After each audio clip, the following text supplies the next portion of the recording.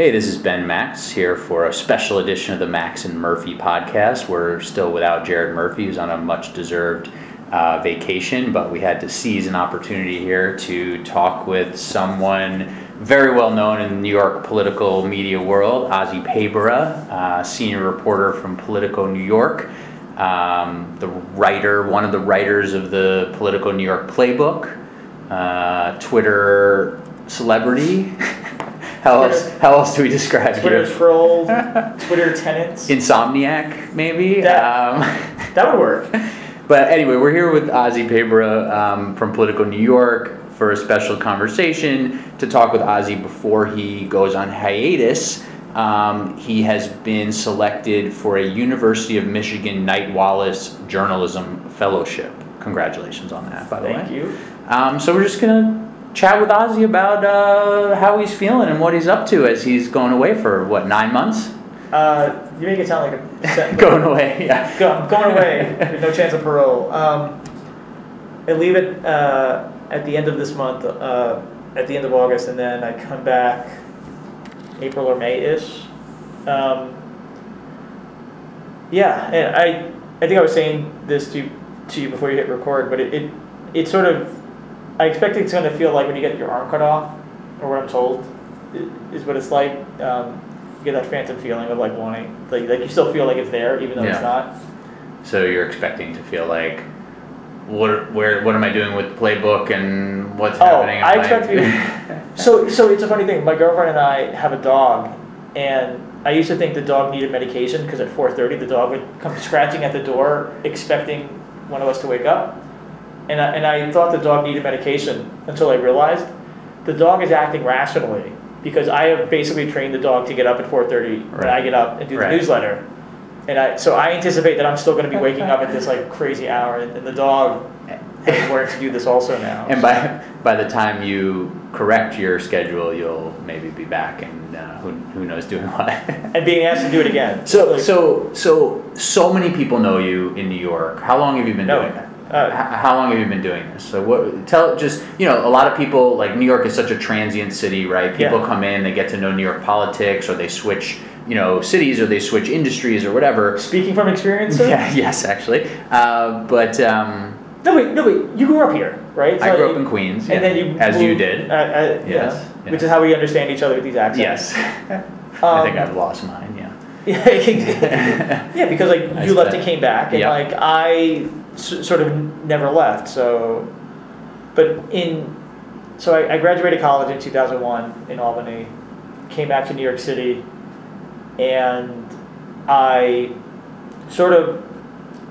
will give the very short version of the story, but I had an interview at the Queens Tribune, and I sort of thought if I presented myself with enough moxie and arrogance and confidence that they would hire me, and they did. And I had no experience whatsoever, and the editor at the time basically made this deal that if you showed enough curiosity and interest in learning, then they would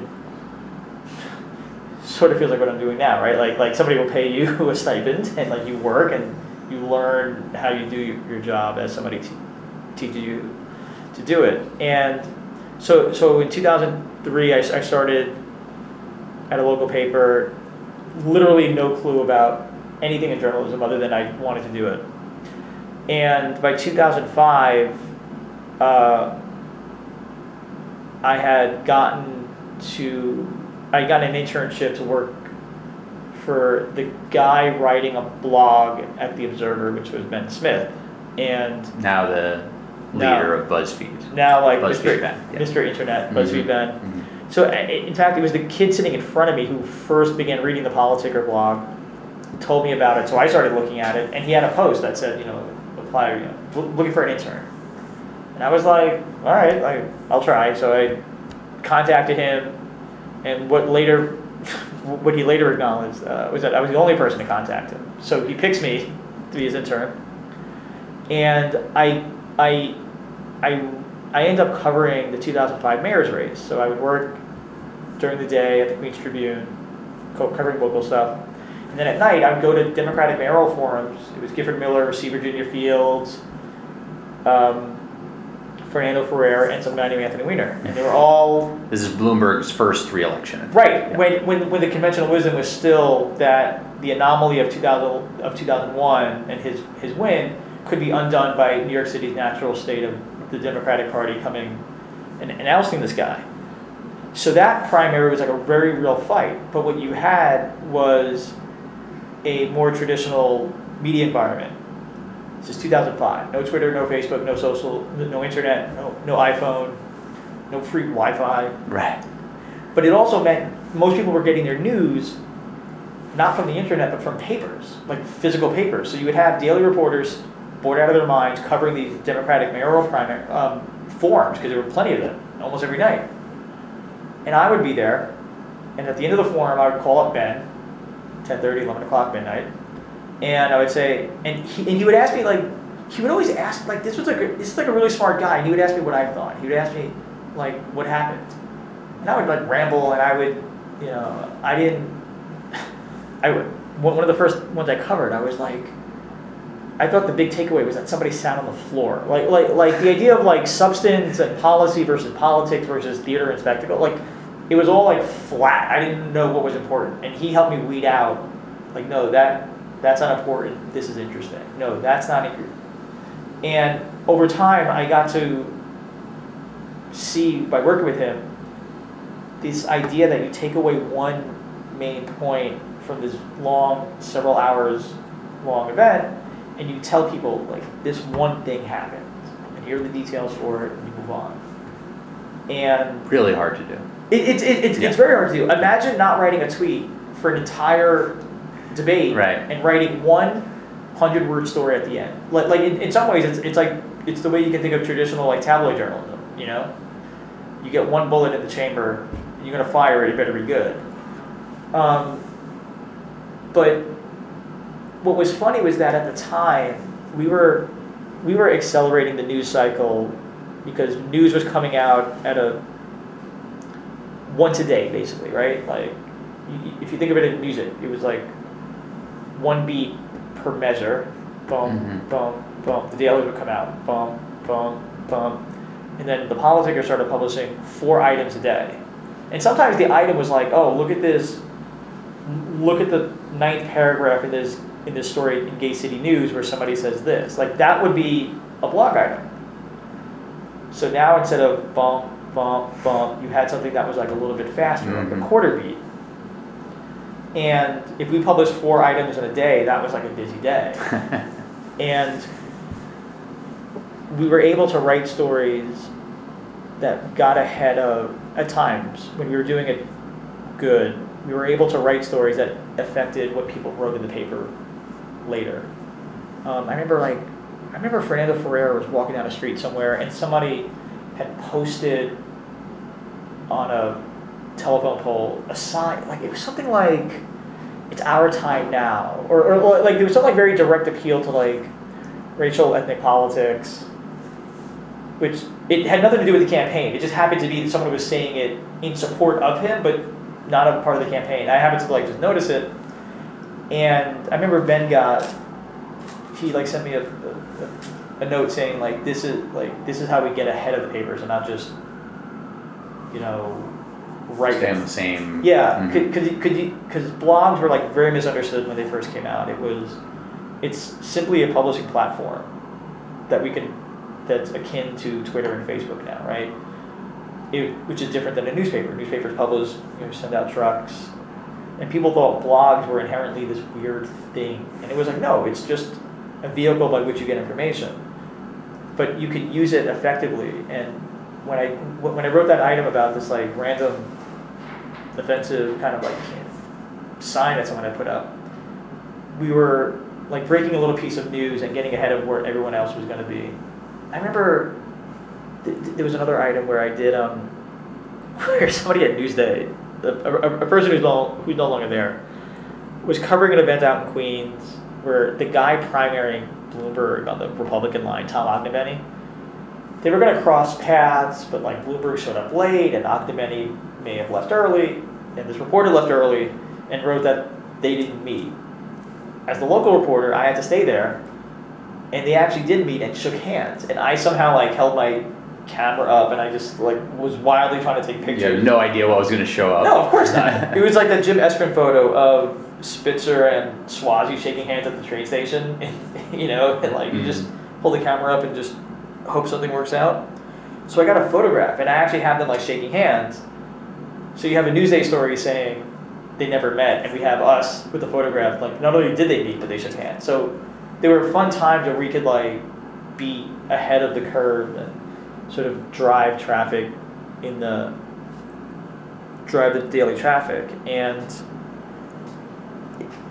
sorry, there's something in my eye. I'm not getting sentimental. I'm talking about the past, I swear. Is that, yeah, go ahead. Yeah, so I'm just babbling now. So. Yeah, no, but did you, when you were working days in Queens and nights for Ben, is that where you started to get this work ethic that everybody knows you for, and the sort of round the clock, I'm always on top of what's happening? I mean, you respond to things at basically 24 hours a day. Inappropriate hours. Yeah, and I mean, you know what's going on, and your Twitter feed is constantly going. Is that where you got that, or was it? Did you even have that before? I think that's where the impression started to be. Well, I don't fully accept that that's the impression people have of me. I always think people have a much different impression of me than I do. Okay. But if people do have that impression, it started there, you know. But like my dad washed dishes and, you know, parked cars. My mom taught public school for 40 years. So like in my house, we always like didn't get along. But the one thing we all sort of knew as a rule was that like, you don't be lazy. Like that was the thing that would offend my parents more than anything. And like, I washed dishes for a little bit in college, waited tables. So the idea of like having a desk job, I was like, what? This is like so. But the other thing that actually got me before interning for Ben, I gave my publisher at the Tribune the impression that I was a hard worker. The impression. Here's why it was an impression. They were going to fire me at one point because I was so bad, and I just refused to. I told someone that they're going to have to fire me, and drag me out kicking and screaming because I'm not going to quit. Like they're going to have to fire me, but I'm not going to quit if they don't like me. Like, they're going to have to do it. But my dad had an apartment on 53rd Street. He was working for a building, and the building gave him an apartment, and that's where I was staying after college. But on the particular street he was living, you had to move your car by 7 a.m. If I found a parking space on a more forgiving street a block away, I got to stay for an hour later, meaning 8 a.m. No matter what street I parked on, early in the morning I was getting in the car and having to drive from Midtown into Queens for the Queens Tribune. So I'd arrive early. You know, I was like forced to, otherwise my car would get ticketed and towed. So I was showing up. I was like the first one getting into the office at this absurd hour. But it looked good. Right, so it looked good for the boss. It looked good, yeah. So I think that sort of got the ball rolling, and then working that 05 cycle helped. And then I think people like overestimate how difficult it is to tweet. Like you just hit a button sometimes. Sure. So, yeah. But to be on top of things all the time and to care all the time about what's happening. Yeah. I mean, it can border on obsessive and I mean, I don't know how to like shut down, but you know, I don't know, maybe I learned that from you. No, it's funny because like the newsletters go out and people think that I write the whole thing start to finish when in actuality, you know, there's some voices you might hear in the background. It's like Reed and Connor who actually have a good deal to do with getting the newsletters out. But like, it's a collaborative effort. Sure. Like it's not a one-person thing, but it's easier for people to understand one person. It's like movies are not made by the director; they're filmed by the director, and they're filmed by the cinematographer. Overseen, yeah. You know, and like a screenwriter writes the thing, but the actor thinks he has to reimagine the part, and the screenwriter's like, no, what are you doing? So like it's a collaborative effort, but it's hard to understand it that way. Sure, but nobody would call you a figurehead, right? I mean, everybody knows you're putting. I do. I've said it numerous times that Josh Benson is the engine, and my other colleagues like Jimmy, Gloria, Sally, Laura, at times, whatever formation you want to put them in, they're the engine and I'm the photo ornament. I've actually used that analogy. Like, I have this weird name, I've been around, people want, like, I sometimes have a tie or jacket in my backpack so I can go on TV. But there are other people who do harder work that don't get as much attention. And there's this weird thing that everyone believes the internet to be a meritocracy, that like the best rises to the top. And what's actually the case is that it sometimes just magnifies pre-existing hierarchies and caste systems. So which is why when you hear a success story, it's because they're the anomaly. You get a smart person who's writing smart things. They might not always get retweeted because they might not have enough eyeballs on them to begin with. And you have someone who's mediocre that already has eyeballs. Yeah. To self-fulfilling prophecy, and you fail upwards. So I've been able to fail upwards enough where I get to like people presume that I know more than I do. So in order to preserve a very privileged position I have, I very openly borrow from other people. Like Connor just had a great tweet where he found a quote from Robert Moses saying the 2nd Avenue subway will never be built. Connor Skelding. Yeah, Connor Skelding. So So because I'm sort of in this figurehead position of people think I have a lot of eyeballs, they will send me stuff, and then I use that to give them credit, and by doing that, I get more people to go, oh, hey, I saw that first over here. So I don't have deep sources at Politico New York to counter anything that I think of you or... Let's keep it that way. But that may change by the time you hit the door. But I know that what you're saying from knowing you now for, 4+ years is that this is right in line with how I've always known you, and I'm sure others do, that you're self-deprecating and magnanimous and all that. So I'll let you continue that because that is, as far as I can tell, exactly who you are and how you are. I want to hear more about where you went from interning at The Observer. Okay. But first I want to say, because one of the good rules of podcasting is to make sure break for commercials. Well, to make sure that not one voice doesn't continue talking the whole time. I want to share that when I met you in late 2012, it was because you had information that I didn't. That's true. And because you responded to something I put on Twitter. I responded to a tweet. It was probably one of my first, 50 tweets. And my response to you was, email me. Let's get coffee. Whoa. No, it was. We have to meet for coffee now. Yeah, right. It was email like me. Well, I think it was first email me, and then by email you said let's meet for coffee or something like that. But you had just sort of tweeted, does anybody have a list of all the candidates running in 2013? Admitting my ignorance. Or for the 2013. Well, I didn't have a website yet. Right. I just. But admitting that you didn't have a list. Yeah. But anyway, you tweeted that, and then somebody I started working on what I was going to do as a website, somebody I was working with on the early just research on it, actually texted me and said, hey, look at Ozzy's tweet, and like, what a fool! No, it was more like, hey, it's Ozzy, you should respond because we have this list. So anyway, I responded. Name that person. Name that source. No, I'm kidding. I think I can, but I'll leave him out of it. But then we met for coffee. Yeah. And sure, I had like this burgeoning list of candidates, but anybody could have started to pull that together. But like right from the start there, you were just like so nice and so helpful and so, giving me guidance. I had no idea what I was doing, and just willing to sort of promote the little things that I was putting out there, and just, I'll never forget that, and I haven't forgotten it. And it's I think I might have sifted you on the bill for that coffee, though. So I might have purchased that coffee, but you probably did actually. But anyway, that's how I got to know you, was in late 2012 and into 2013. Well, it's funny because I remember that, and that's an example of like what I'm saying. Like, people sort of got to know me or remember me. I have this like weird name. I show up. I was like carrying a video camera for a while, so I would like show up and I never left. And yet there were so many things I didn't know. And part of the reason why I was nice to you, because you're a nice guy, and you could probably like take me in 1 or 2 punches. But you had information that I didn't. I very much believe in sharing information as a way that we all get smarter. There are some.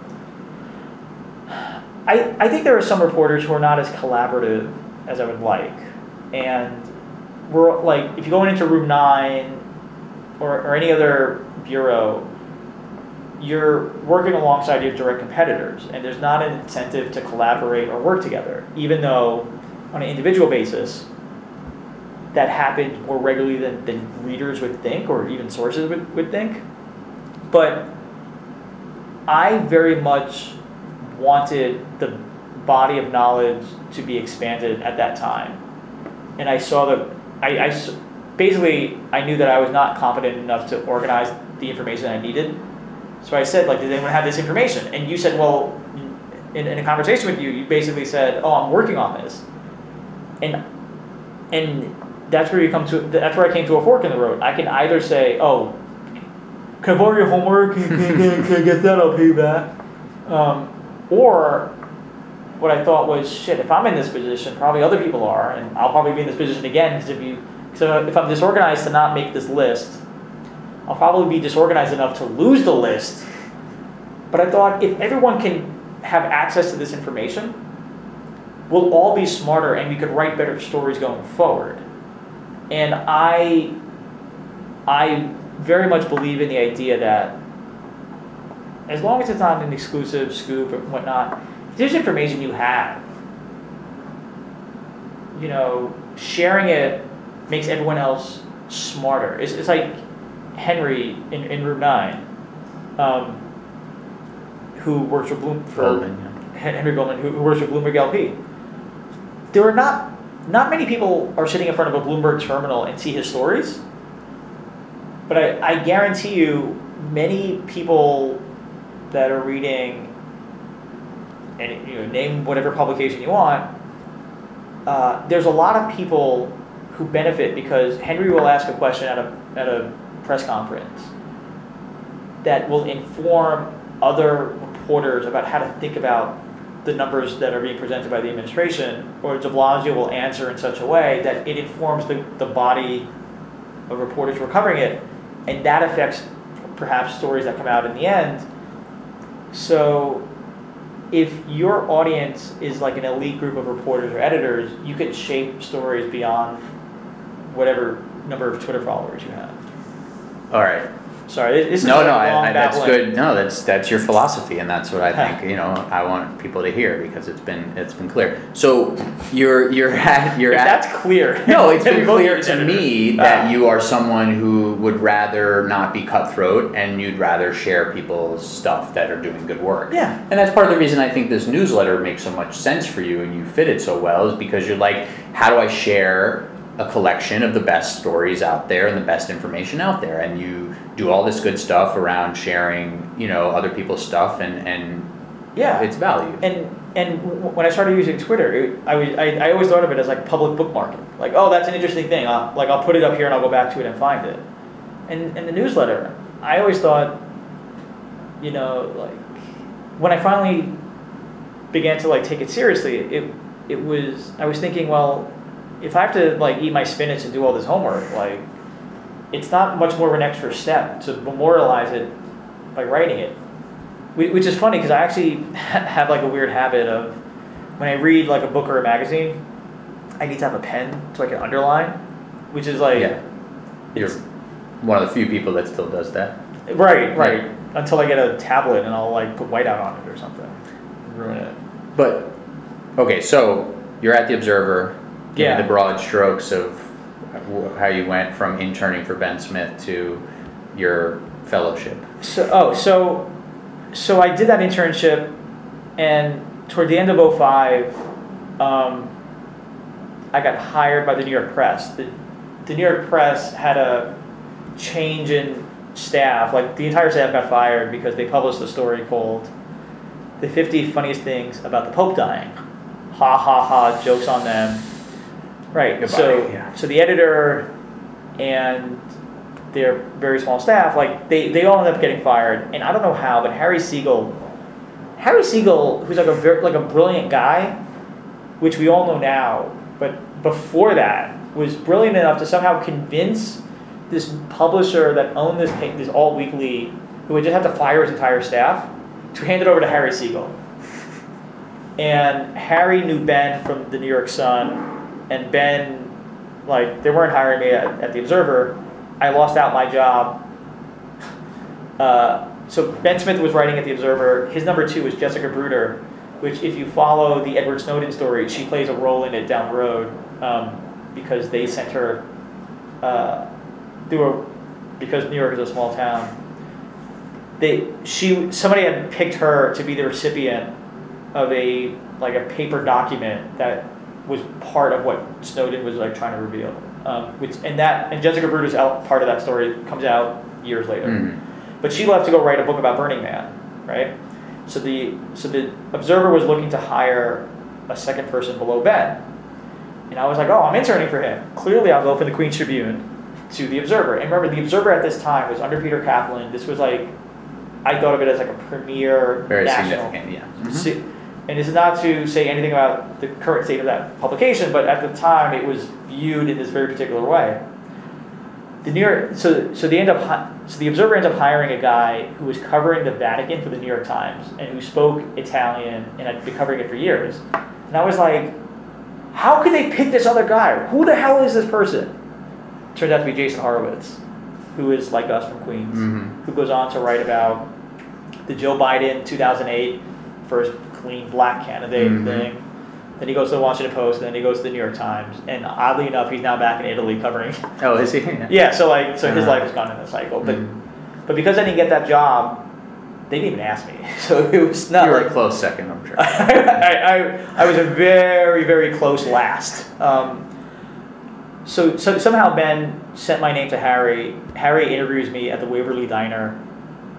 Like I call out sick to the Tribune. I meet Harry, and Harry hires me, and I basically end up writing Queens stories, and I stretch them into a citywide context. And we wrote about Tom Swansea. We wrote about this graffiti guy named Cope, who threatened Peter Vallone Jr. as a councilman, and ended up having to apologize. All of which was captured on voice messages. So I got these very funny quotes, and we ended up having to walk out after 6 months because Harry and other people on the staff wrote a series of stories about the Danish cartoons in 2006. The Danish cartoons were a Danish newspaper had a contest to draw cartoons of the Prophet Muhammad. It's very challenging, and to many people of the Islamic faith, it's very offensive. One of the rules of Islam is you're not supposed to depict in images or statues the Prophet Muhammad because they believe it's a form of idolatry. The purpose of the Danish cartoon contest was to challenge those perceptions and agitate, make a comment about free speech and tolerance and all that kind of stuff. People who do not care to have a real debate about free speech and ideas used the publication of those cartoons to incite violence in various countries. The people at the Danish newspaper where the contest was held were threatened physically. There was riots in other parts of the world, and no American paper had published the actual cartoons to see what was causing all this violence. And the New York press was about to publish a series of stories about the cartoons with the cartoons. Mm-hmm. And the publisher called Harry and said, you can publish the stories but not the cartoons. Harry's response was to quit and walk out. And with it, I did not write the stories, but when I was told what was happening, I had a very quick decision. Stay and keep my job and pay my rent, or as I later shorthanded it, go with the smart people. Harry's a smart person. I just walked out with him and I said, I'll figure it out later. And in the process, I ended up emailing Ben and say, hey Ben, thanks for helping me get this job. We just all quit.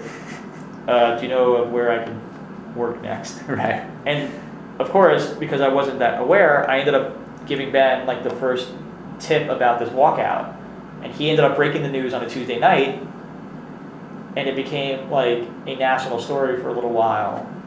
And because of that attention, I got hired at the New York Sun, who wanted me to compete with Ben by launching a political blog. So I did that for a couple of months until, Game of Thrones here. Ben leaves the musical chairs, maybe. Musical chairs, yeah. However you want to call it. Yeah. Ben left the Observer to go to the Daily News to start Daily Politics.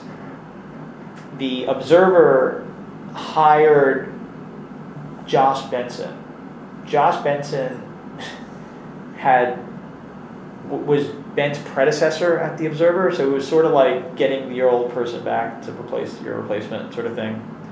So Josh is at the Observer, and Josh had been reading my blog at the New York Sun, in part because I was emailing him all the time about it. So he hires me, and that's when in 2006, I formally joined the Observer for the first time, and I stayed there for 4 years. That must have felt like a pretty big accomplishment, or were you like already, oh my God, I was like, holy cow! I actually never thought I'd want to leave the place, and it was great. I learned a whole lot there. I caught video. I published video of Fred Dicker, shouting down Eliot Spitzer over the whole Joe Bruno Troopergate scenario, thing, which was an amazing video to watch. So I got to do a lot of amazing things, and I learned a lot from a lot of great reporters and editors there. Dana, Reed Pilifon, Elliot Brown, Max Abelson, Michael Calderon was still there when I was there. Tomer Gevern, who's just like a brilliant guy. It's like so many intelligent people. Steve Kornacki was there.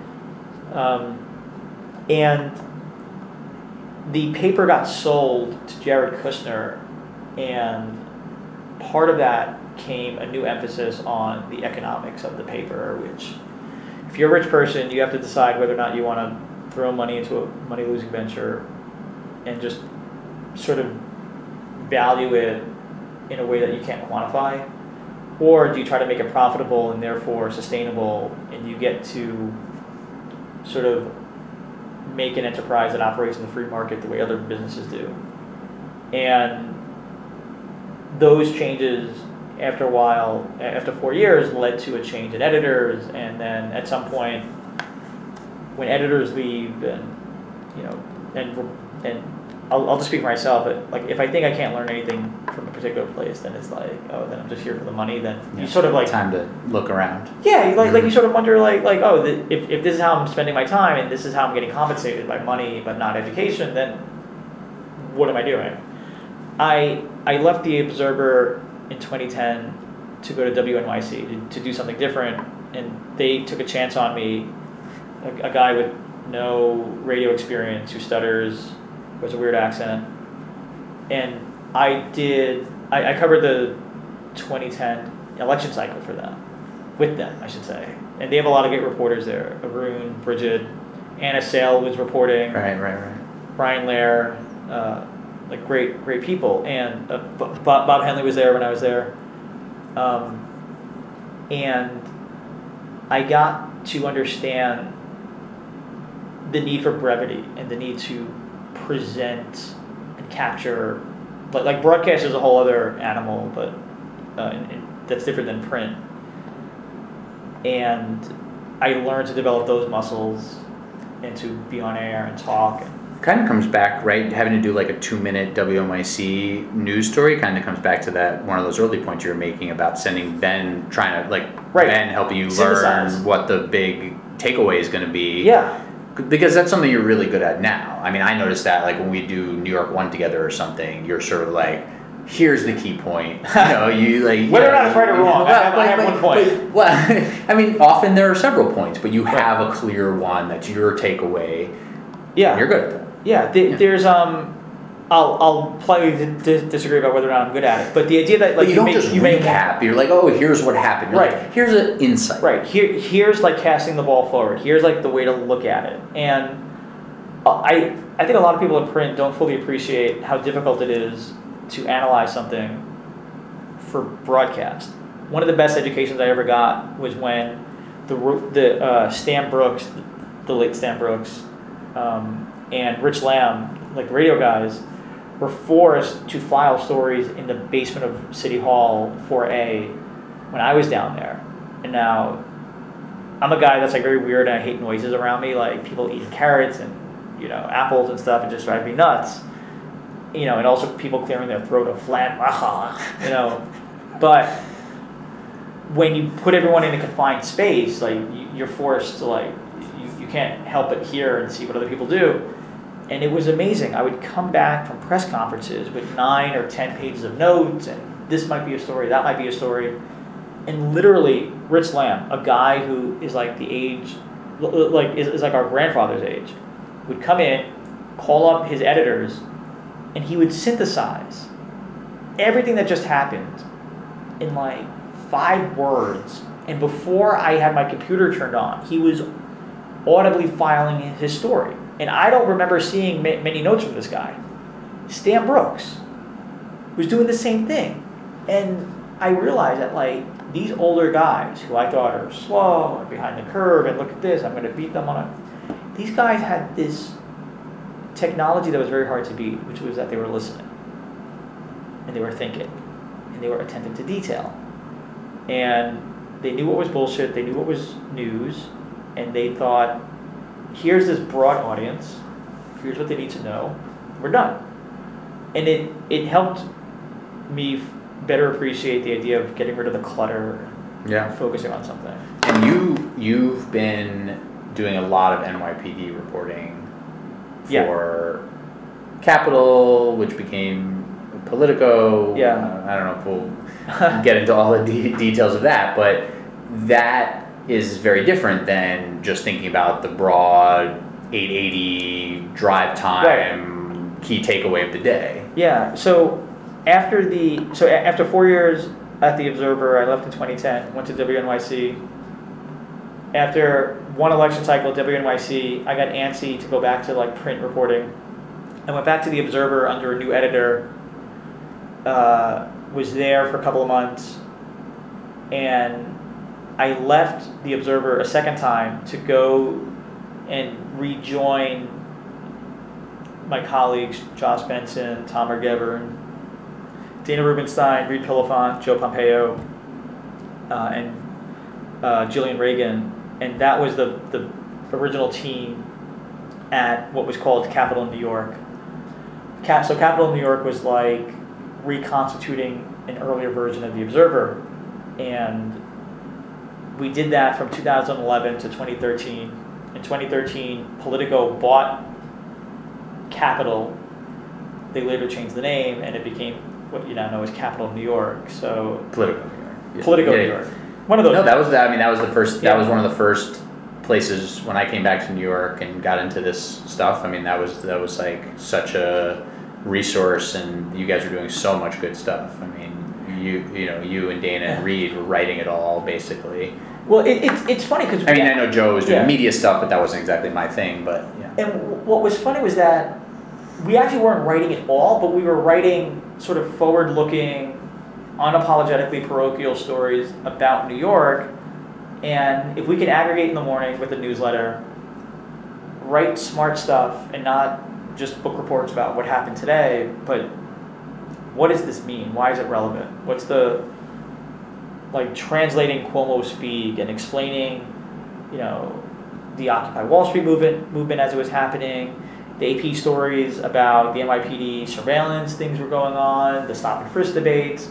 We were getting a lot of information, and we were trying to do more than just write down what people said. So you weren't reading yesterday's news today, but we were trying to write as much as we knew and be forward-looking. One of the things I did was profile Obie Murray, who was the campaign manager for Bob Turner when the Republican won Anthony Weiner's seat.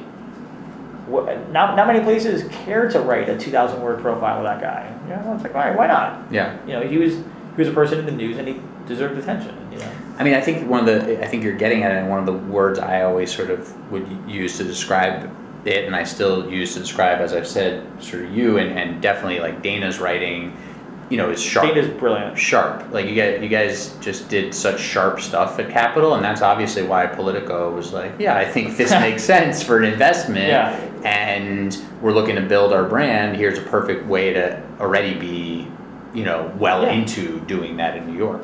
Yeah. How was that really gratifying when that happened, or? I mean, it was nice that we didn't have to worry about the place closing down, but it was a little bit, you know, anxiety filling, because I always, like, I actually applied to work at Politico years earlier, and they turned me down.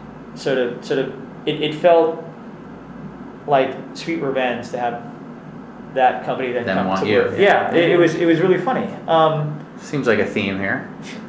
Well, there was a theme. Like I couldn't get a job at a daily, so I ended up at a local weekly. You know, I ended up working at the Observer. You know, I couldn't even find a place to sit in room 9, so I was sitting in 4A. When I was asking Bloomberg about running for president all the time, you know, he would make fun of me, and everyone and all the reporters on the beat would just laugh. And I very much took it as like, oh, I'm a kid, inexperienced. No one's really standing up for me. Now I'm going to go back and sit in the basement and write my stories. I very much, you know, maybe this is like growing up in Queens and having to like live your life in Manhattan for work, but like I very much had this feeling of being an outsider. I'm writing online and everyone's writing in print and all this stuff. So at some point I just like stopped trying to break into the party that I never felt like I got invited to, and then just was like, all right, this is where I'm going to be on the internet. And then lo and behold, the city gets rezoned and the party moves to where I'm standing. Right. Yeah. So I won't keep you too much longer, No. but so what, you know, like as we're not here to like say you're not coming back to New York, but as you are heading to Michigan for 9 months, I mean, what are some of the things you look back on here for what has it been, 15, 18, 20, how many years have you been doing basically like New York news and politics? March 2003 is when I started. Right, so about 15 years. Jesus. Yeah. Well, not quite, but yeah, wow. Get off my course. It's a good run. Turned out. So are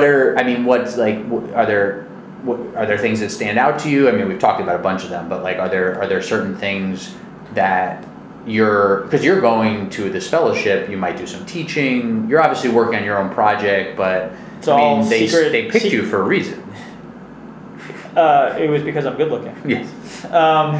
Damn, podcast, wrong format for that. No, I have a face for radio. Everyone said it. It's funny. There was a going away party for me a couple days ago, and on Facebook, the picture that was used on the Facebook invite was of David Schwimmer, which is a very inside joke. That you popularized though through your Twitter profile, which I know well from. Oh right, because Middle Eastern David Schwimmer. A name that I was called by comic the Triumph the Intel comic dog.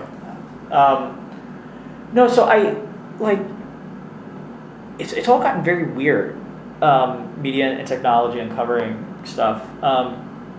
It used to be that if you read the papers and looked at Twitter and Facebook, you were like all set, but there's so much news coming out of Washington, and by news I mean there's outrage, there's fact checking, and then there's, oh shit, this is actually a policy that's going to affect many people. On top of, so that's a lot of information coming out of Washington that had not been coming out for a while. Like there was a good chunk of the Obama years where the news coming out of Washington was basically stalemate. Right. Which meant, I didn't realize it at the time, but it meant we all had the luxury to only focus on local stuff if you wanted to. And locally, 2007, there was no city elections or state elections, so it was like a weird drought. But there was, the presidential stuff was starting on the early end. Things have gotten faster. Like, more content is distributed and less information is understood. I think Ezra Klein did a podcast with Chris Hayes, and Klein said something like, reporters are too easily offended and not scared enough about what's coming out of the White House. And I would modify that slightly for the local stuff and just say, like, there's a lot of content that's coming out, and I don't think a lot of comprehension. And I would apply that to readers in general. There's a lot of reporters that are really, really smart that I don't think always get the chance to show it. You have space constraints in newspapers. You have editors that hold stories for too long. You know, the New York Times section gets truncated. You have a mayor that doesn't grant access regularly to reporters, where a free flow of questions and answers benefits everyone. So you have very smart conversations happening in room 9, literally among the reporters, that doesn't always make it into the paper, which is very similar to the environment that led to the creation of blogs where smart insiders could like share information. And I think reporters are doing a lot of good work, but it's not always translating to the kind of reaction that most people expect. You know, Trump can sort of shrug off inaccuracies and just yell louder and just deny, you know, factual things. Mm-hmm. Even when presented with evidence to the contrary, he could just like not care. And oddly enough, his supporters will not care. And even more surprisingly, public servants in his administration will defend at times the indefensible. And it used to be the case where I thought, as a reporter, if I publish something that disproved a public statement by someone, game over, I win. You know, like, I've proven that what you said was wrong. And now it's the case where somebody just may not care, or somebody may take my reporting as proof of bias in some way. This is almost like it's almost like a batter now gets to throw out the pitcher for throwing too many strikes. Yeah, it's like there's something very weird about this environment, and I think part of it connects to the economics of journalism, where fewer reporters are covering areas that most need it. Bronx Courthouse, you know, the Bronx in general, state capitol, the state capitol, underserved communities, you know, public housing. The number of residents of public housing in New York is larger than most cities. Right. I don't think there's a publication that has a dedicated public housing reporter. Greg Smith does a lot of at Daily News does a lot of stories about that, but not dedicated. But that's one person covering an entire city. Like when I was at the Queens Tribune, we always knew that Queens, you know, reported Queens would be, if an independent city, among the top 5 largest. Yeah. We had 4 reporters. Now, granted, you have some administrative functions that are not housed specifically in Queens, but imagine having 4 reporters for the 5th largest city in the country. Like, there's something inherently like weird about that. And that's just like a very shorthanded example of what I think happens nationally, where you have Rust Belt cities, you know, towns that are suffering from population decreases and job loss, that are also not getting locally trusted information, which then opens up the door to all sorts of other content that may or may not be helpful in informing people so they can make responsible decisions. And it's not the role of a reporter to sort of make sure someone eats their vegetables, but it is sort of incumbent upon a reporter to at least show them the menu. Mm-hmm, mm-hmm. Yeah, there's a lot. Sorry. No, there's a lot there. And for the people that listen all the way to the end. I mean, and I'm gonna refrain from jumping in there, because I do want to ask you just about what this next thing is, because I want to get you before you go, and then disappear. You know, well, no, but Kaiser Sose. But I want you to, you know, sort of talk about what you're expecting to do. Yeah. And then we will obviously touch base while you're doing it, but, you know, then you can listen back to this when you've done it, and But so you're going to this fellowship, Yeah. and your topic is Oh, God. reaching beyond natural audiences, rebuilding media credibility through technology. I should have had an editor for that. So everybody listening, Ozzy's going to rebuild media credibility for us all. Ozzy says media credibility is something that needs to be rebuilt. Yeah. You know, Yeah. which, like, looking back on it now, I wish I would have reframed it or used different words, because I'll tell you, it's not, you know, there's a joke, guy walks into a doctor's office and says, "Doctor, I think I'm dying." Doctor says, "Why?" And the guy goes, "Oh, it's because I'm hurt." And the guy points, "Here, here, here, and here." You know, arm, leg, chest. And the doctor goes, "Oh, you're not dying, you just have a broken finger." Just because a certain segment of people don't trust the New York Times and don't trust the New York Post and don't trust the Daily News or don't trust the Observer, or the Politic, or, you know, Politico, just because there's a portion of the public that says, "I don't trust fill in the blank," doesn't mean fill in the blank is wrong. It may, you know, the question about, the part of the question about me looking to rebuild media credibility is sort of looking at whether or not is that a credibility problem among a population that is even open to hearing, to having that change.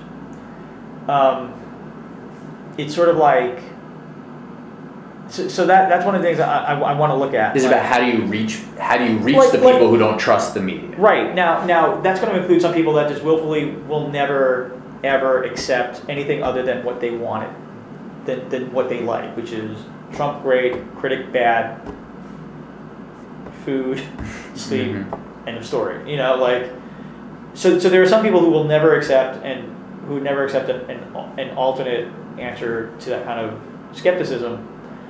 But there are other people who I think are persuadable. You know, like campaign consultants always talk about. You know, people who work in campaigns always talk about, like, the voters that are in your court, voters that will never be, like, in your corner, and then there's, like, this disappearing middle ground of, like, people that are convincible. Sure.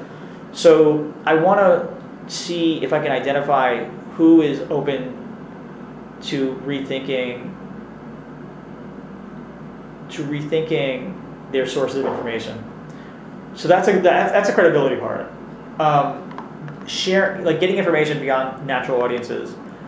We are, with the economics of journalism, relying less on ads and more on subscription. You're having more people.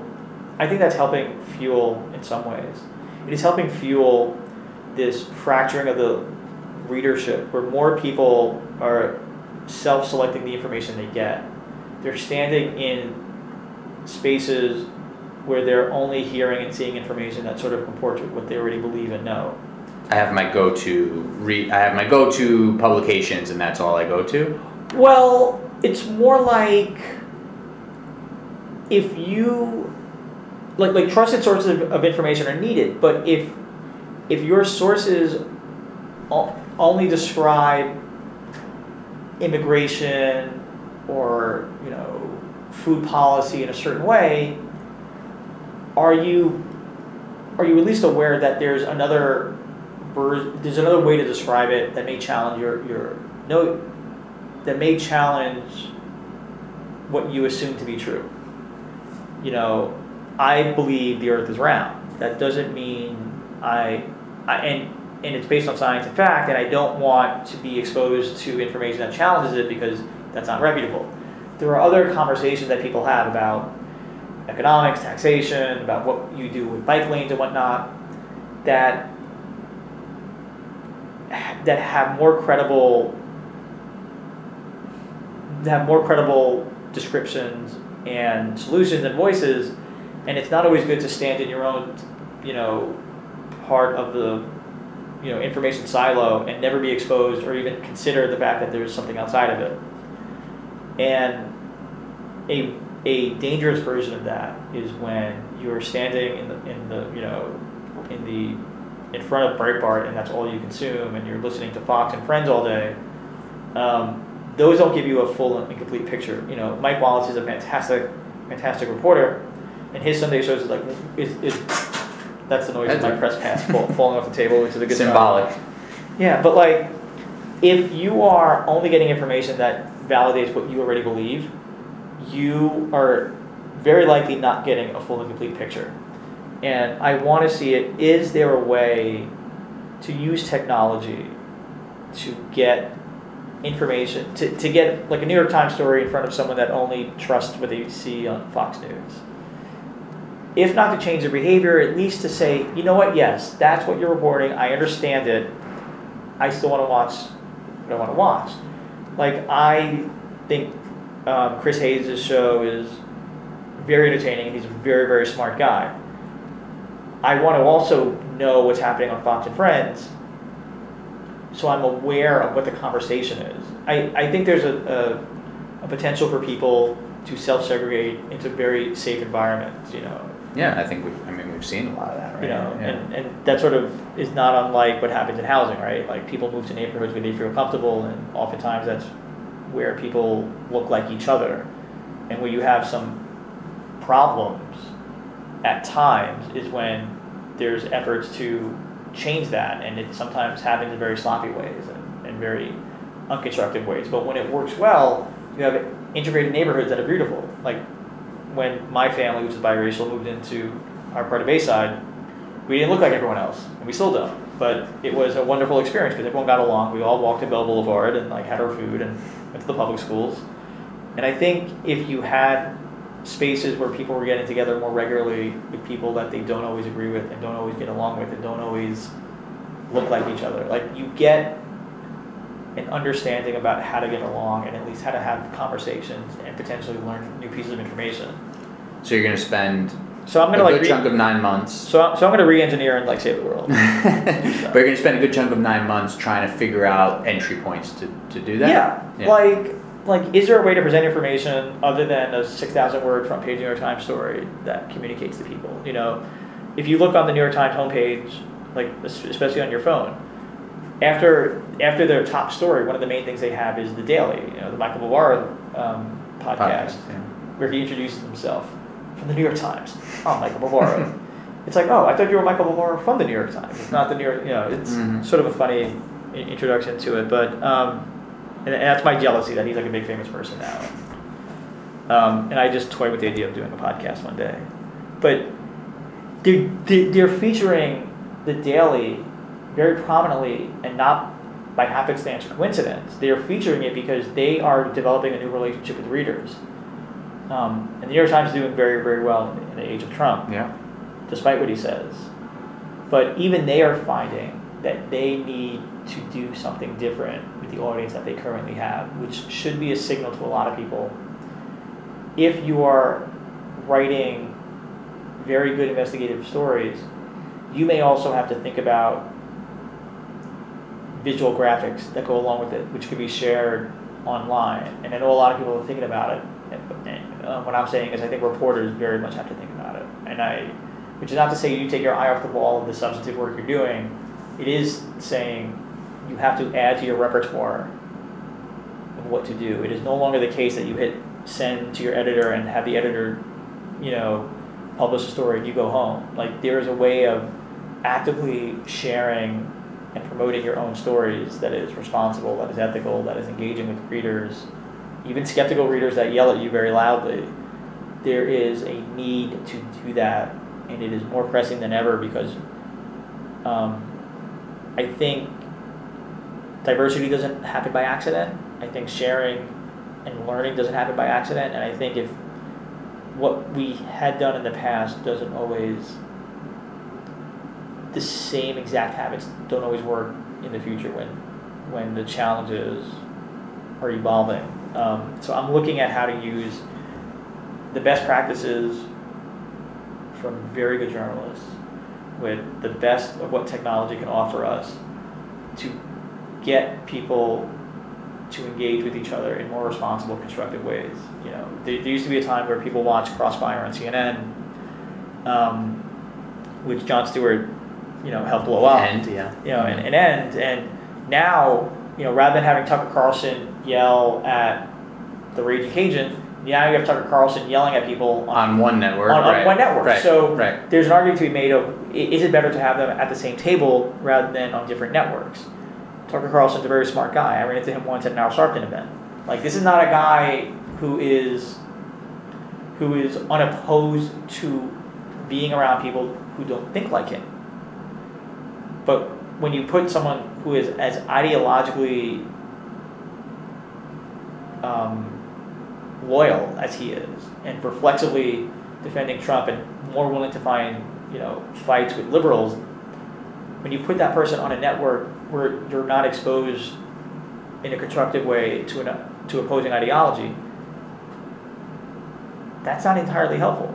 And Fox News does it, MSNBC does it. I would argue MSNBC, the difference with them is that they actually adhere much more closely to fact-based reporting than some people on Fox.